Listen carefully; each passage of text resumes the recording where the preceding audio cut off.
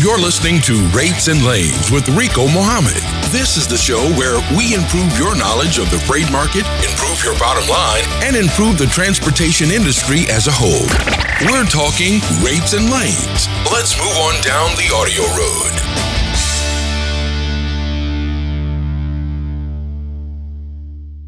Good evening, ladies and gentlemen. This is the Rates and Lanes podcast. I am your host, Rico Muhammad, coming to you live from Atlanta, Georgia tonight. We are going to get back into the saddle again. We have a good bit of information that we want to bring to you guys tonight. Of course, we always welcome your participation. You can press the number 1. That puts you in the call screener's queue, and we will come to you and get your call screened in and get you up and on board with us so that you can ask your question tonight. We're going to start off tonight's show as we normally always do. That is with the USDA Fruit and Vegetable Truck Rate Report. We use this report as an indication of where there may be some places that we can take advantage of the spot market that's out there, and some places where we can go and position our trucks and our equipment to possibly get a good bit of money on the spot market if we're working that spot market. Also, there is some other information that is in the report that we don't really quite go into, but we got a copy of the report up for you over on the Rates and Lanes Facebook page for your viewing pleasure. You can go right over there and click on that report, click on the link, and it'll take you to the report for you to delve into the rest of that information that is available. But with no further ado, looking at the USDA report, we have a little bit of movement in a couple of different markets. There's only one market right now that is showing an outright shortage of trucks on the load-to-truck ratio, and that is coming out of the eastern North Carolina market. That market is showing an outright shortage of trucks, so there may be some serious opportunities to be had. If you're working that spot market, if you can get over there to that eastern North Carolina area, some opportunities may be able to be had there. Other areas that are showing slight shortages of trucks in the area, Aroostook County, Maine, and also Mexico crossing through Texas. Those are the only other 2 areas that are showing slight shortages. Every other market that is representative on this report are showing adequate supplies of trucks in those particular markets. So there are 3 particular markets that there may be some opportunities to be had. The most advantageous of those 3 is eastern North Carolina. Moving right along, jumping over into this week's DAT Trendlines report. Van and reefer rates stayed neutral for this past week. This report covers March 4th through the 10th. The national average van rate held steady at $2.14 per mile. For the 3rd week in a row, the average reefer rate was also unchanged. In contrast, the national average flatbed rate rose 11 cents per mile, and the load-to-truck ratio for flatbeds hit a record high of almost 90-1 last week. Let's take a look a little bit deeper into the report, looking at the National Van and Demand Capacity Report for the previous week of March 4th through the 10th. Van load postings declined by 1%, while truck posts increased by 3%. That caused the load-to-truck ratio to dip by 4% from 7 loads per truck, dropping down to 6.8 loads per truck. That's still more than double the van ratio of this time last year. The national average van rate was unchanged, however. Taking a look back historically, the van load-to-truck ratio stepped down after reaching record highs in January. Van load posts declined 26% in February compared to January, and truck posts increased by 4%. As a result, the February load-to-truck ratio fell by 29%, dropping down to 7 van loads per truck. January's ratio was 185% higher than it was in February of 2017. Taking a look, jumping over into the national rates for the previous week for dry vans. I'm sorry, fuel prices. Fuel prices went down by 0.3 percentage points, dropping down to a national average of $2.98 per gallon. Now, van rates hold steady for the week of March 4th through the 10th. The national average van rate has held steady at $2.14 per mile for the week, for the third week in a row. That follows 7 weeks of declining rates that began in early January. The load-to-truck ratio for vans has dipped 4% compared to the previous week. Taking a look back historically, the national average van rate for February was $2.13 per mile. That is down 11 cents compared to the record high experienced in January. The rate was 51 cents higher than the average in February of 2017. Taking a look around the country by region, starting out in the northeastern portion of the United States, we have Philadelphia, Pennsylvania being the representative city. They are showing average spot market rates of $2.18 per mile. Moving down into the southeastern portion of the United States, Atlanta, Georgia being the representative city, they're showing an average spot market rate for dry vans at $2.40 per mile. Moving on up into the Midwestern portion of the United States, we have Chicago, Illinois, checking again, setting the benchmark for dry vans at $2.67 per mile on average. Moving down into the South Central portion of the United States, we have Dallas, Texas being the representative city, showing $1.89 per mile on average for dry vans on the spot market. And wrapping up, coming out of the city of Angels, the left coast, Los Angeles, California, showing an average spot market rate of $2.14 per mile. That wraps up the dry van portion of the DAT report. Let's jump over and see how flatbed load and capacity, demand and capacity was performing over the previous week of March 4th through the 10th. Flatbed load posts increased 10%, and truck posts declined by 1%. That pushed the load-to-truck ratio 11% higher, from 79.9 up to 88.5 loads per truck. That's the highest flatbed load-to-truck ratio ever recorded in Trendline's history. The national average flatbed rate gained 11 cents over the previous week. Taking a look back historically, compared to January, flatbed load post, compared to January, flatbed load post increased 17% in February, while truck posts declined 2%. That resulted in a 19% increase in the load-to-truck ratio compared to the previous month at 66.5 loads per truck. The ratio was 150% higher than in February of 2017. Taking a look at the national rates for flatbeds, the week of March 4th through the 10th, flatbed rates have risen for the 5th week in a row. Last week, the national average flatbed rate increased 11 cents to $2.50 per mile. Capacity in the flatbed market remains tight as load-to-truck ratio for flatbeds rose to almost 90-1 last week. Taking a look back historically, compared to January, the national average flatbed rate in February dropped by 1 cent down to $2.36 per mile. Flatbed rates are 40 cents higher than they were in February 2017.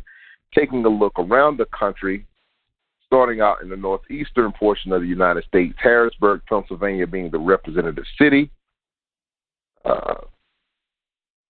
We show $3.86 per mile coming out of Harrisburg for flatbeds on the spot market. Moving down into Atlanta, Georgia.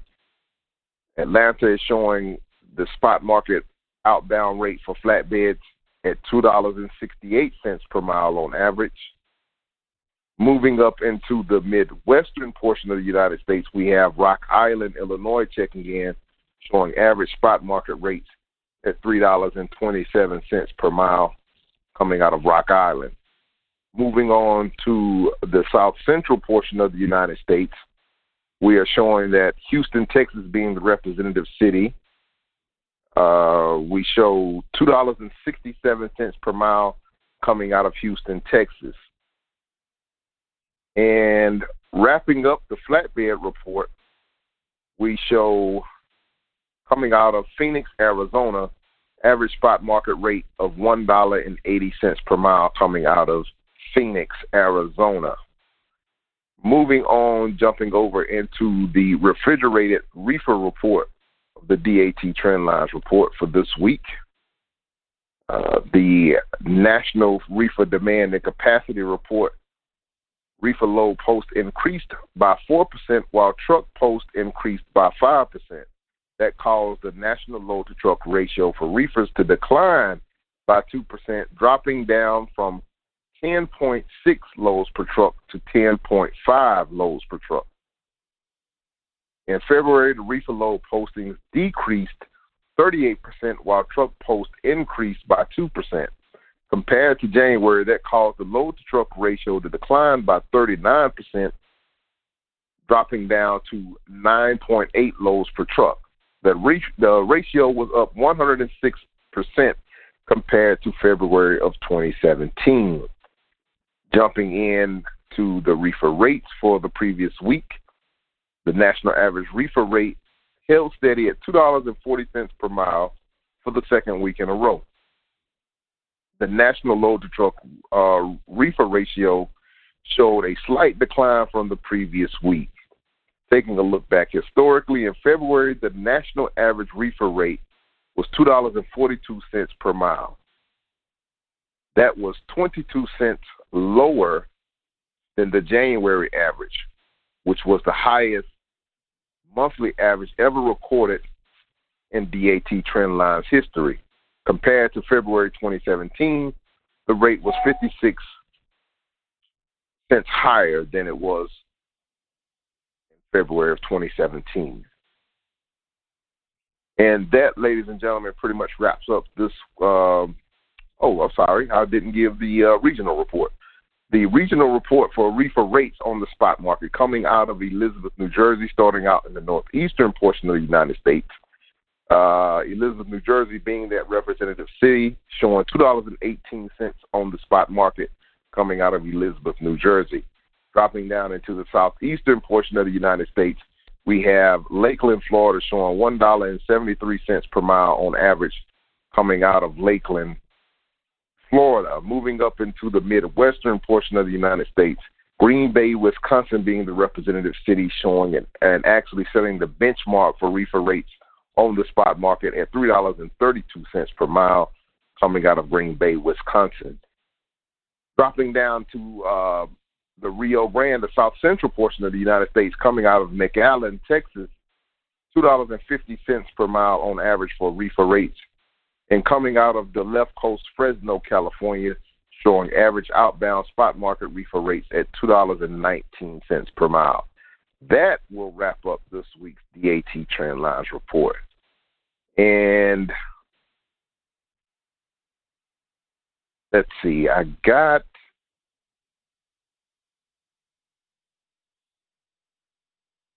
and by the way, ladies and gentlemen, Chuck Snow is going to be joining us tonight, and I think that he's on the line. I got a message.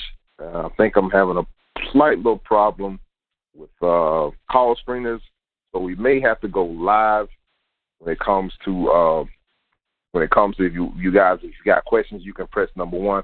We may not have a call screener with us tonight. I'm not sure if they are able to make it on board with us to screen the calls. But without any further delay, I'm going to try to grab Chuck here in just a second. I got to find, I think this is him. Let's try this one right here. Chuck, is that you? Yes, it is, Rico. I thought that might have been. I was looking through the numbers there. I was like, "Whoa, wait a minute, is that him?" How are you doing? I'm here finally. Somebody just reminded me I didn't give out the bad broker report. So hold on one more second with me, Chuck. Let me go. Sure. Luckily, we don't have a long bad broker report this week. Good. I'm glad to hear that for everybody's sake.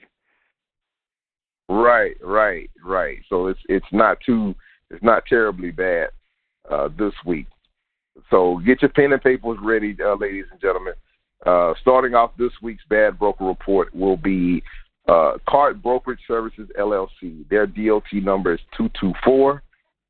224-798. That MC number for them is 354-556.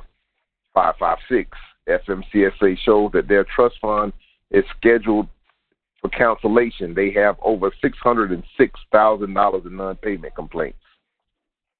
Phoenix Logistics Supply Chain Solutions, Inc., their DOT number is 223-5419. Their MC number is 543910. This broker has over $90,000 in unpaid carrier invoices. They are considered at an extreme risk.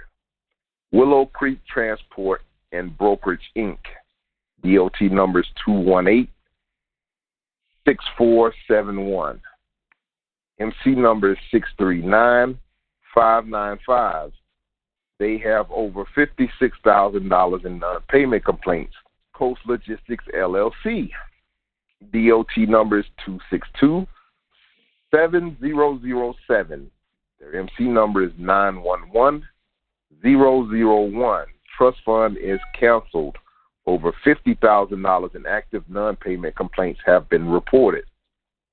Recycling Revolution LLC. This is a shipper. Recycling Revolution LLC. This shipper has over $7,000 in unpaid carrier invoices. Buzz Logistics LLC. Their DOT number is 232-4802. MC number is 792039. Trust fund is canceled. Over $42,000 in non-payment complaints have been reported. Brom Logistics Brom Logistics Inc. Their MC number is 233-8160. MC number is 787926. FMCSA shows that the surety bond is canceled. Over $33,000 in non-payment complaints have been reported. Macro Logistics LLC, Macro Transportation LLC. That DOT number is 224-8202. MC number is 736882. FMCSA shows trust fund is canceled. Over $150,000 in active non-payment complaints have been reported. Polar Transportation Inc., Polar Solutions Inc., MC number is 567053. FMCSA shows that the trust fund is set to cancel on 3/21/18. They have over, goodness gracious, $593,000 in active non-payment complaints that have been reported. Maywood Freight Company Inc., their DOT number is 299-7358. MC number is 02243. FMCSA shows that the trust fund is canceled. Over $70,000 in non-payment complaints have been reported. AG Specialties LLC. FMCSA shows that the trust fund is canceled. Over $20,000 in non-payment complaints have been reported. And the last one is Steadfast Transport LLC. Their MC number is 672 FMCSA shows trust fund set to cancel canceled on 2/8/17. They have over $28,000 in non-payment complaints that have been reported. And that wraps up this week's Bad Broker Report. All right, Chuck, I apologize about that. No problem. Well, you know what? That Bad Broker Report it was painful, but not as painful as it's been other nights. Yeah, it's a good thing, and that was actually catching up from a couple of weeks when we missed the show.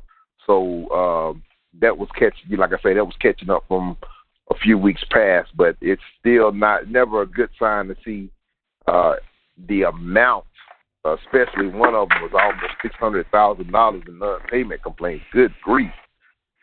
Well, some of them are a lot more than that. I think we're just hearing about when you're talking about $10,000 or $15,000 or $30,000 even. We're just hearing about part of it.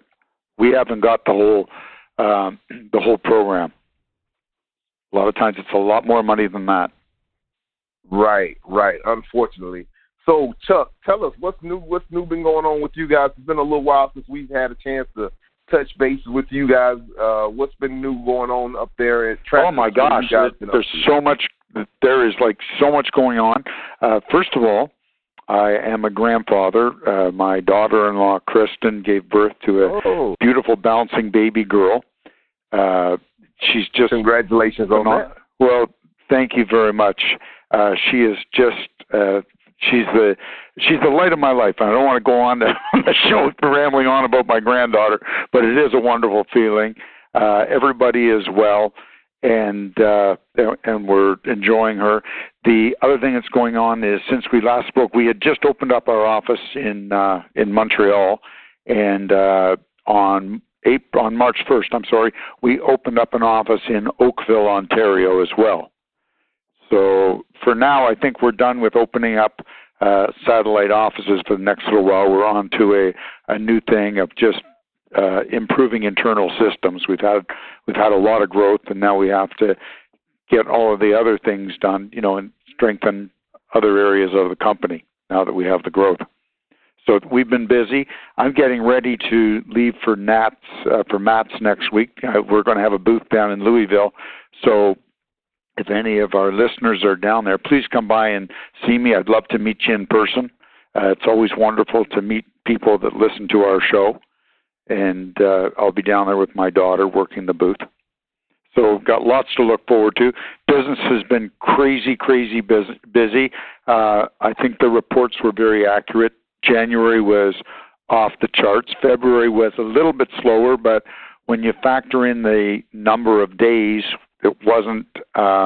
It was a little bit slower than January, but not that much. But numbers were down just slightly. And March is turning out to be a lion. It's busy as heck out there. I don't know what our listeners are finding. What are you finding, Rico? Are things busy? Things have been busy, and I think that now this is one of the things I wanted to try to surround the show around, especially after our last conversation talking with Hank.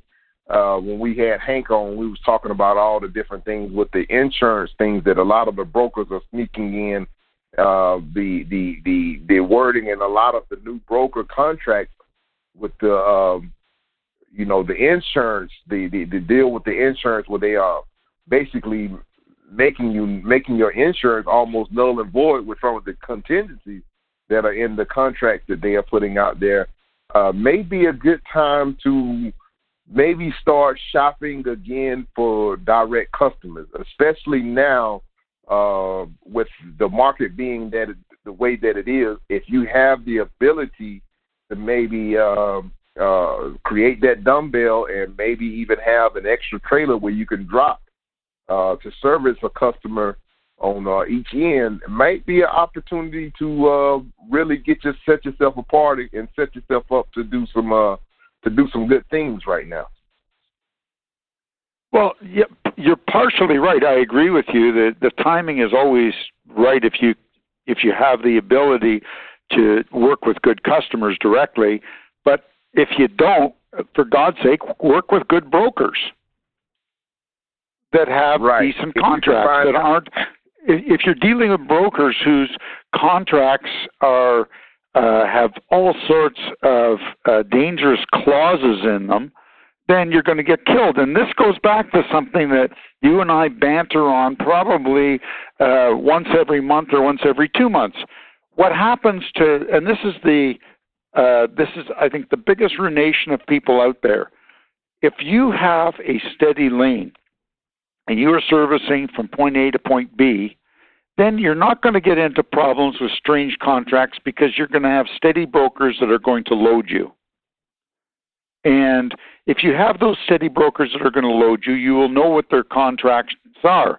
The problem is when you're from Arkansas and you're an owner-operator and you're in Portland, Oregon on a Friday afternoon and you're looking for a load, that's when our owner-operators get into trouble out there.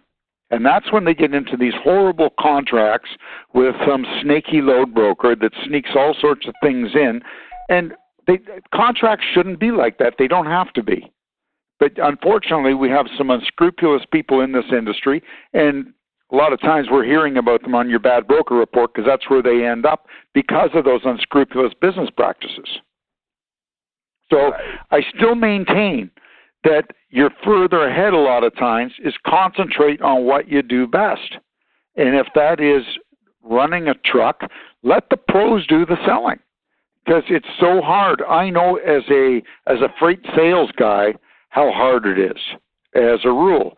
The hardest part for somebody that's operating a one truck or two trucks is to take the time out of the truck to build those relationships. It takes time. And it's hard to make sales calls from behind the wheel. Now, if you want to take the time, you can do it. We've had people on the show that have done it, and they've built businesses with direct customers. The only problem with a direct customer, I can tell you, is if you build your business around one direct customer and that customer changes their business, you've lost your business. And I've seen that lots of times. I wanted to share this email that Hank sent to me actually on yesterday. It's dated April 6, 2018, is the compliance date for small carriers to meet the FSMA standards. And this mainly this is mainly what this is surrounding, ladies and gentlemen, is the FSMA standard that came down from the USDA. It's not necessarily something that came through FMCSA, but it's coming down through the USDA for most people that are handling food shipments and things of that nature. So the email reads as such: April 6, 2018 is the compliance date for small carriers to meet the FSMA standards. The recent TIA and NITL contracts contain food safety standards set forth below. Note that while adhering to the FSMA requirement, it opens the door for waiver of CARMAC inspection, mitigation, and salvage by allowing for increased contractual requirements to be included at the discrepancy of the shipper in the name of its sanitary precautions. And one of those, an example of that, of the stipulation that they slide into the contract, broker will contractually require its carriers to comply with shippers' written instructions regarding food safety and to be liable for failure to comply with and pay for reasonable disposal instructions. Unfortunately, the floodgate has been opened for the insertion of broad unilateral shipper and broker edicts, which amount to sole discretion to reject, crush, dump product requiring costs and attorney's fees. Here's an example of the type of language which has now become all too prevalent in broker contracts.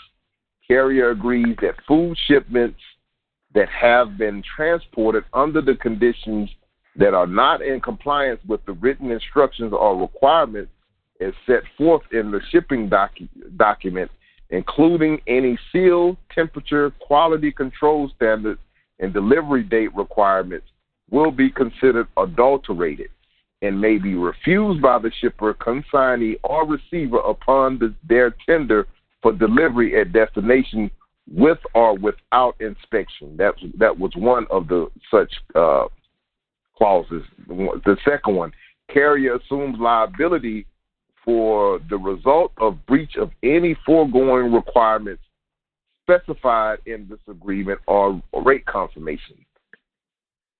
Clause number 3, carrier agrees that broker is not responsible for and shall in no way be liable to carrier for carriers or shippers, consignees, receivers, or loaders' obligation concerning safe and sanitary transportation of food.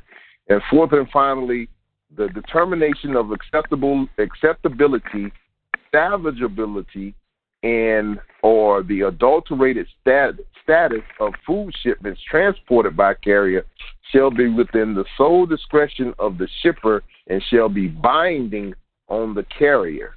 Language of this type imposes an uninsurable risk of loss upon carriers.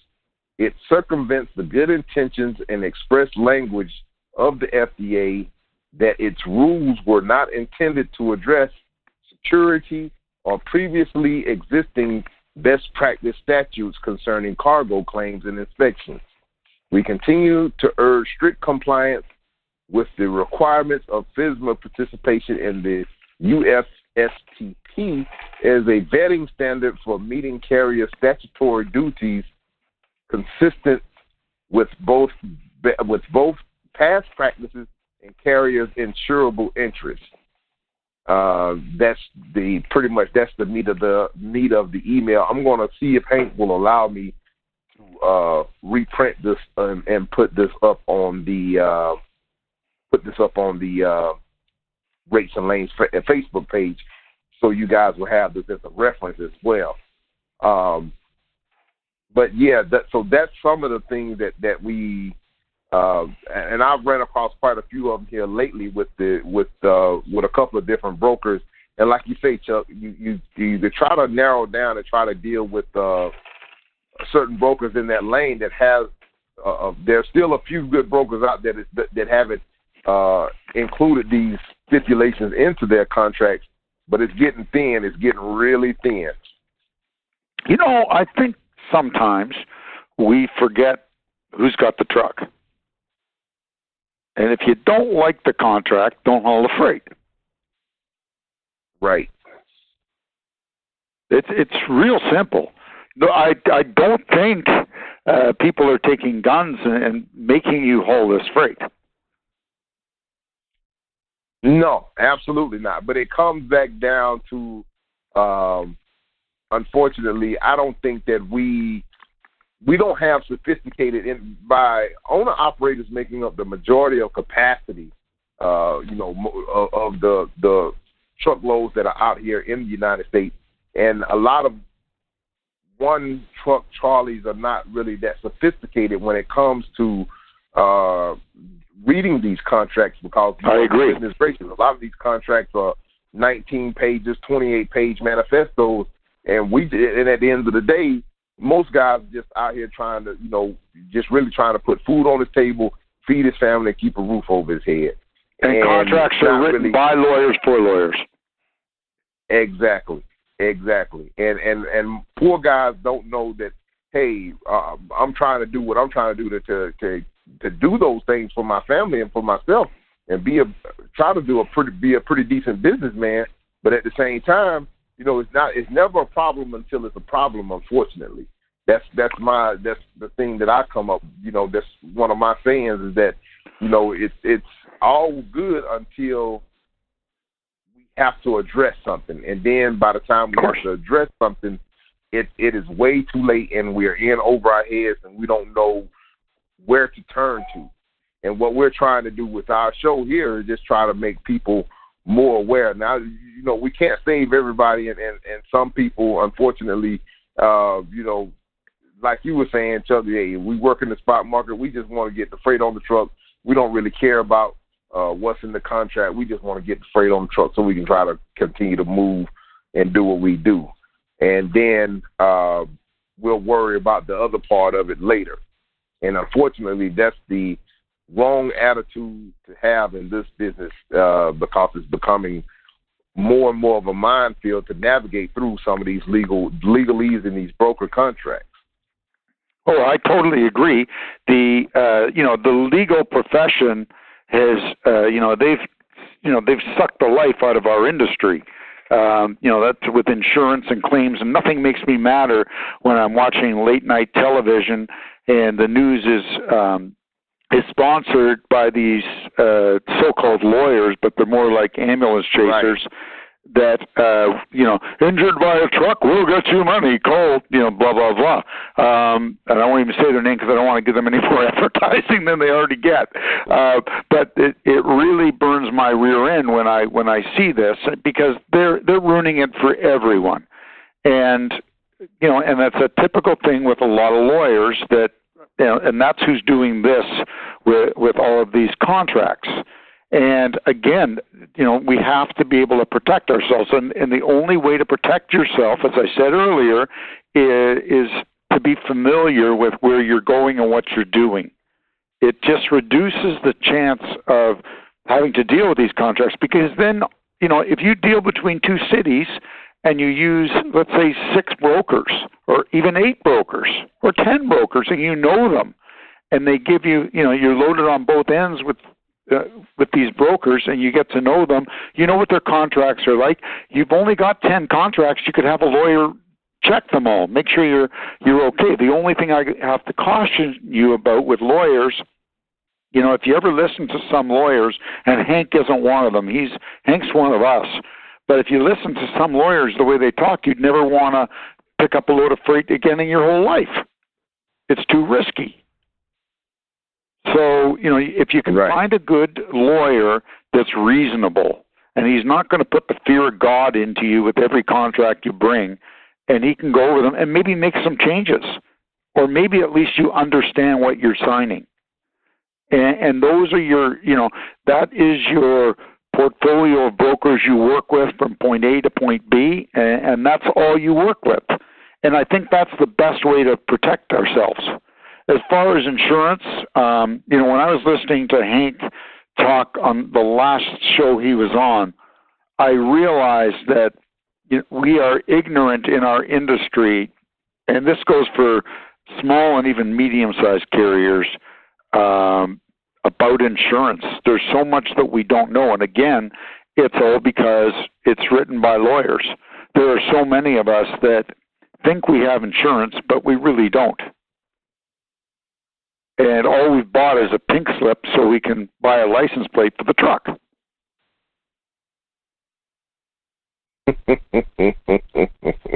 Unfortunately. So I think it's something that maybe has to be addressed either through this show, although, it doesn't really give anybody enough time, but certainly through those venues like what Kevin offers, certainly at his big CMC every year, where there should be somebody from the insurance industry that can talk to, us plain folk in plain English and teach us what the insurance contract really is, so that people that are buying insurance know what they're buying. Because it's so expensive. Everybody is spending anywhere from 8 to, I meet people that are paying $20,000 a year for insurance, and we don't know what we bought. You wouldn't buy a trailer if you didn't know what you were buying. And this is insurance. Right. It's supposed to protect you, but, we've seen cases where somebody thought they had insurance, but the insurance wasn't worth the paper it was written on. And so real quickly, John, kind of shifting gears a little bit, moving on to another thing. I came across a video earlier, and it was my first time seeing it. Are you familiar with this? It's called Coop by Ryder. COOP. No. I thought this was very interesting.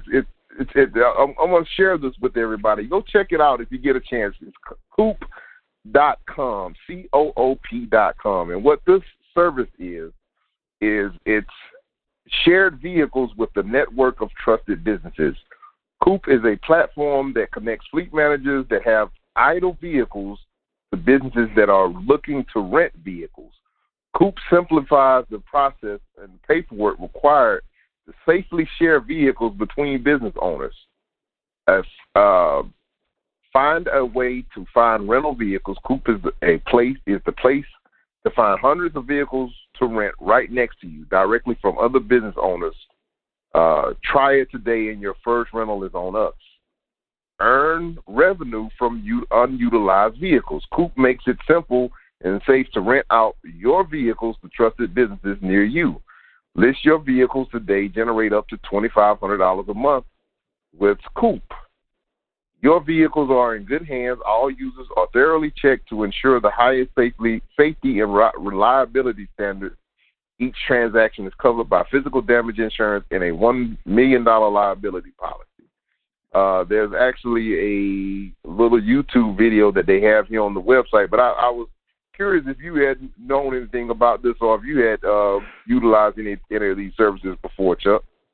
Okay, well, this is very interesting. First of all, I got to tell our listeners, don't get all excited about either renting trucks from these people or renting your trucks, because if you're a for-hire motor carrier, your insurance is totally different than what they're offering. What they're offering, it basically goes down to what my wife refers to as the shared economy, where people rent out their homes. The Uber driver rents out his car, although he's driving it.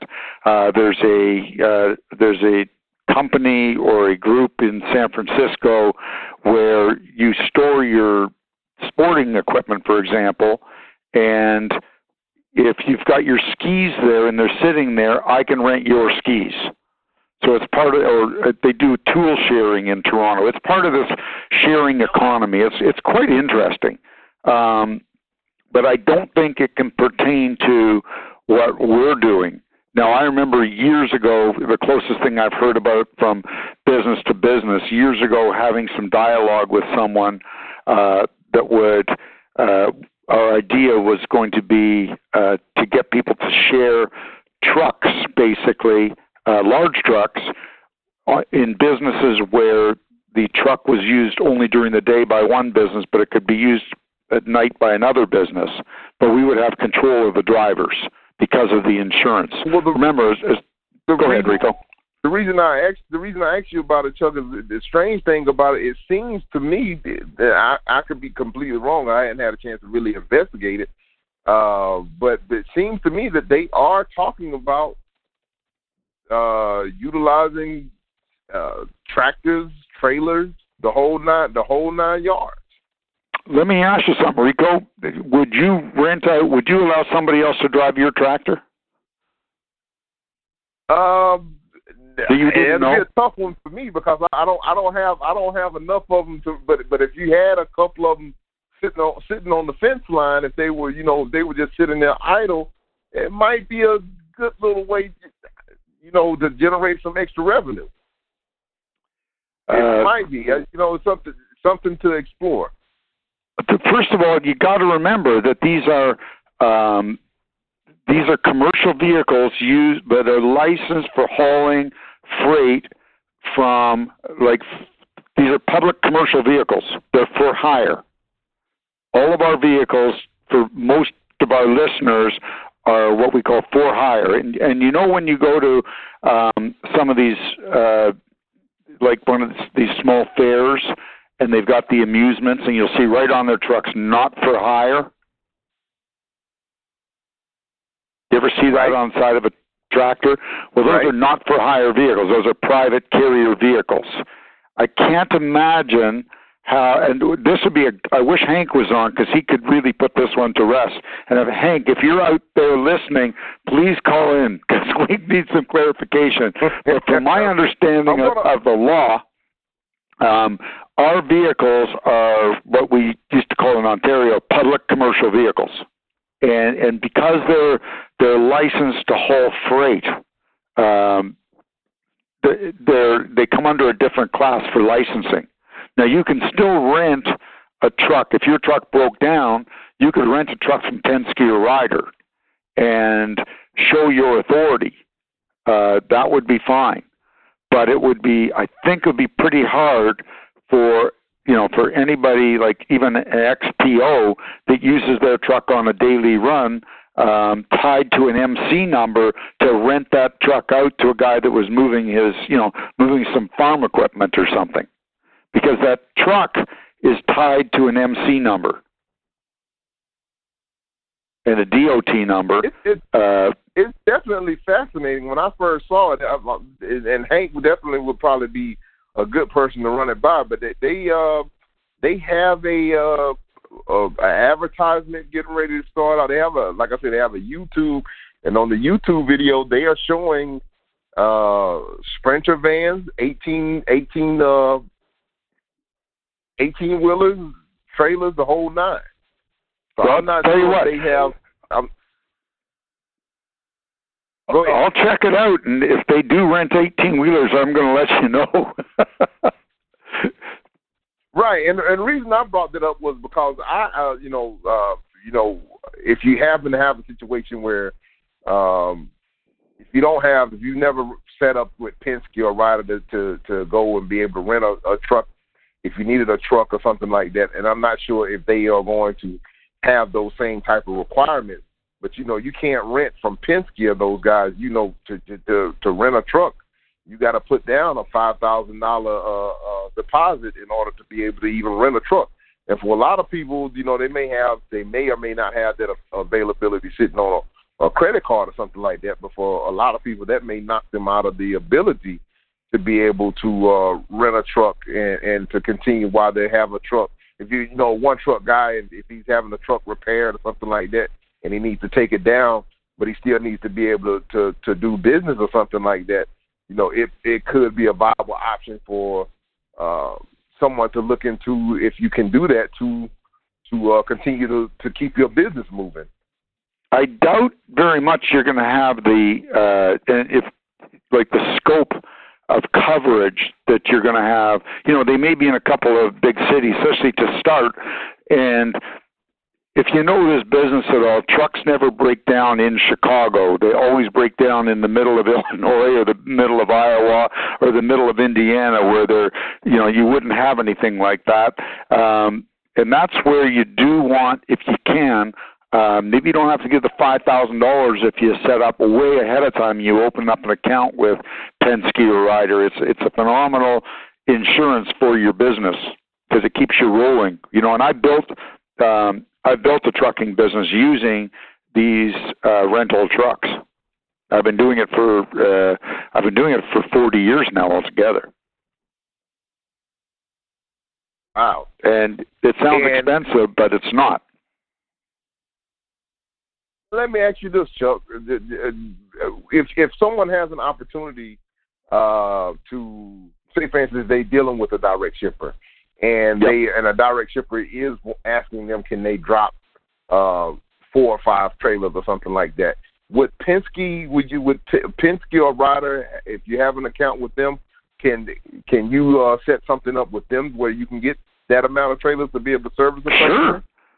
If they have that amount of trailers, those guys they seem to have gotten out of the trailer rental business. And they still have trailers in their fleet, but most of their trailers are long-term lease trailers. But there are companies out there that rent trailers, and I strongly recommend that the best thing you can do in this business, especially right now, is set up an account with a couple of trailer rental companies, because trailers are, sometimes it's very seasonal. And you may have a customer whose seasonal needs require more drop trailers. And that's one of the things that, first of all, comes in very handy with the E-Logs, number one, as we all know. Number two, that's one of the big advantages that the big guys, the Warners and the J.B. Hunts and the Schneiders, that's their secret sauce, is they can drop a lot of trailers. Well, if you have an account with one of these trailer rental companies, you can participate in some of these larger direct shippers, and even some of the brokers will pay you very well.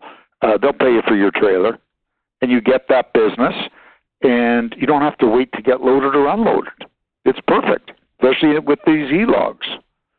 And the cost of renting a trailer versus making payments sometimes. It's not that much. The nice thing is when you're renting trailers and you don't need them anymore, you don't have them anymore. You just give them back. And the only thing you don't have when you rent trailers is you never built equity in your trailers. But sometimes that's not an issue. You should have some trailers of your own, but you really need to figure out what your business is.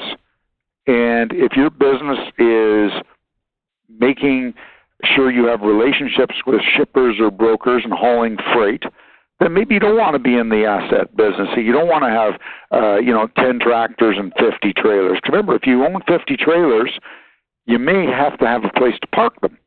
And depending upon where you live, parking can be very expensive. I know where we are just outside Toronto, parking spots are going for over $200 a month if you can find one. Wow. So if you have 50 trailers and you got to find a place to park them because you just lost your customer or your customer's gone bankrupt or whatever, you got to find a place to park 50 trailers real quick. And, some of our listeners that are out there and they're in rural areas and maybe there's maybe they're in an area where there's an empty shopping plaza and the owner of the plaza will give them, he'll rent them some trailer spots reasonably. You're lucky. But if you're in a place with expensive real estate like Toronto or Chicago or New York or New Jersey or LA or Seattle, good luck. You got a problem on your hands. And that's one of the beauties of renting trailers. When you're finished with it, the parking spot for that trailer is their problem. You're renting that too. So it's certainly something to consider. And man, I had another thing I wanted to get into. I don't think we're going to have time looking at the time now, and we're cutting it pretty close. We got about a little less than 10 minutes left in the show. And I'm going to try to maybe post this article that I was going to get into from Inbound Logistics magazine. It's called How to Contain Rising Truckload Prices. Very informative, very good read. And maybe we might be able to get into it next week, but I'm going to try to post it for you guys because I wanted to be able to try to get it out there to you guys.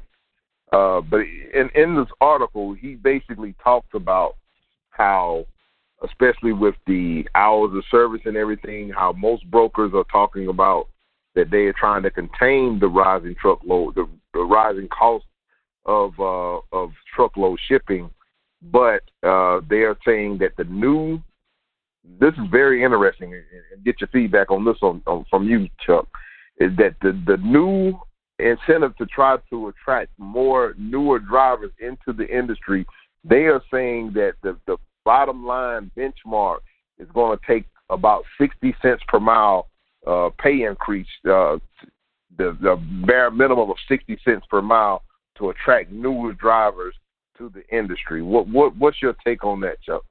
100%. I think that I think our biggest problem with our driver shortage has been a pay problem in the industry, and that's been going on for the last 33 years or maybe a bit longer.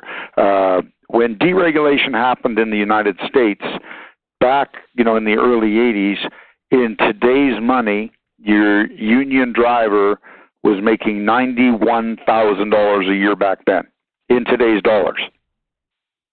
And when deregulation came into the United States and things changed rapidly, and then all of a sudden highway drivers, rather than being paid by the hour, were paid by the mile.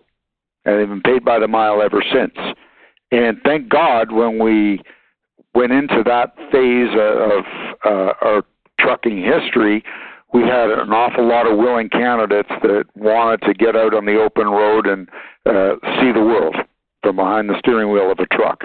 And trucking became a cultural thing, and there were people that wanted to participate in that culture because we were the last of the American cowboys.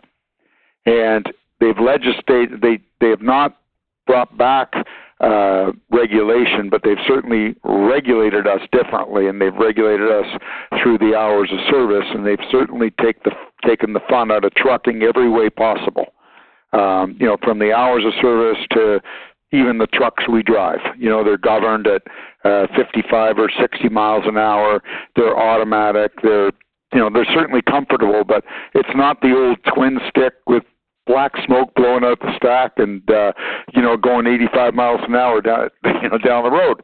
So and breaking every rule in the book. You can't do that anymore. They'd put you in jail or put you in some sort of an institution. That stuff doesn't fly anymore. You wouldn't get insurance. So everything has changed in our industry. So now there's no fun in it. There was that fun that attracted a certain type of person. And those people are all my age, and I'm going to be 65 in July or older. And they're leaving this industry. They don't want to truck anymore because it ain't the good old days. And the young people, right. I have two children. They're 30 and 32. Neither of them wanted to drive truck, and none of their friends drove truck. And I think we're pretty standard. When I talk to our people that work in the office, none of their sons drive trucks or their daughters or their sisters or brothers. Nobody's doing this. And the only way we're going to put people back into trucks is two things. Number one, we got to make it sexy again. What we thought was sexy is not sexy anymore. These new trucks that Tesla has come out with, those are sexy. Now, not to me. I think they're repulsive. Just the whole idea of sitting in the middle of a truck and where the passenger seat is and the whole thing, it's just not my idea. I don't like any part of it. But to an 18-year-old, that's cool. It's got lots of technology in it. So if you give that person that truck with that technology and you pay them that extra 60 cents a mile, you're going to have people wanting to do this job. And that's the unfortunate part of it. The free ride's over. And I think that everybody has been able to take advantage of cheap labor for years. The shipping industry, the shippers have been able to do it. The receivers, the abuse that has been hurled at drivers for the last 35 years is incredible. When you get to a location to load, you're late. And when you get there to unload, you're too early. Nobody's happy to see you. And you're always it's hurry up and wait. And people don't want to be abused. The other thing is people want to be home with their kids. People want to eat at their own table. They want to sleep in their own bed next to their own wife or husband. They don't want to sleep in a truck anymore. Those days are over. So we're going to have to change the whole industry in order to have people wanting to do this work. And I do think, I'm a little bit different than other people. Autonomous trucks are coming, but I don't think they're going to be here tomorrow. They're not going to be running up and down Interstate 90 or 75 tomorrow. That's not happening. There'll be certain areas where we'll see them I'm sure we'll see them within 5 years. But those will be areas where, like Montana or South Dakota. And I still maintain we have one more big hurdle with autonomous trucks, and that's the lawyers. Because somebody's going to get killed with an autonomous truck, and the lawyers are going to have a field day, and that's going to slow the whole thing down. And that will stop progress. Absolutely, Chuck. Before we get out of here, tell the good people how they can get in contact with you in the next 30 seconds there, Chuck. All right. If you need me, call me, and I'll get you set up. We've got loads going all over. I have offices in Dallas, Texas, and Chicago, Illinois, so we've got a lot of interstate activity. We have a lot of cross-border activity going from the U.S. to Canada, Canada to the U.S. We have U.S. to Mexico now, Mexico to the U.S., Canada to Mexico, and Mexico to Canada. If you need me, call me. Now, very important, my extension is 203, and I don't want any of our listeners to go through hell around here, so dial 203 at 800 388-4352, If I don't answer my phone, I have voicemail. I call everybody back. I'm religious about that. You can send me an email if you'd like. It's chuck@trafix.com, and I will return your calls. We'll pay you quickly, and again, we have freight for dry vans, we have freight for reefers, we have freight for oversized freight for decks, we have regular freight for decks from all over. There's no particular lane that I can tell you about right now, but there are always opportunities. We've got a dynamic, robust sales force working at Trafix, and we can do all sorts of weird and wonderful things for you. Sounds good, Chuck. We appreciate you taking time out of your busy schedule to come on to the show tonight. And we want to thank Kevin and Lisa Rutherford for providing us with the platform to be able to bring this show to you on a weekly basis. We are going to try to do better to try to maybe do some pre-recording so we can try to keep the show going on a weekly basis so we don't have to absolutely do every show live. But we want to thank you guys, the listeners, for taking time out of your schedule to listen to the show. And we want to thank you. God bless you. Good night. And as we always say, keep it in between the mustard and the mayonnaise. And we'll talk to you, God willing, next week. Be safe out there. Good night, Rico. Thanks, Chuck. Good night. Good night. God bless. Thanks for joining us on Rates and Lanes. If you like what you heard here, leave us a rating and review on iTunes or listen to our other shows at audioroad.letstruck.com. To get in touch with our tribe, call us at 855-800-FUEL. That's 855-800-3835. Thanks for joining us for the ride down the audio road.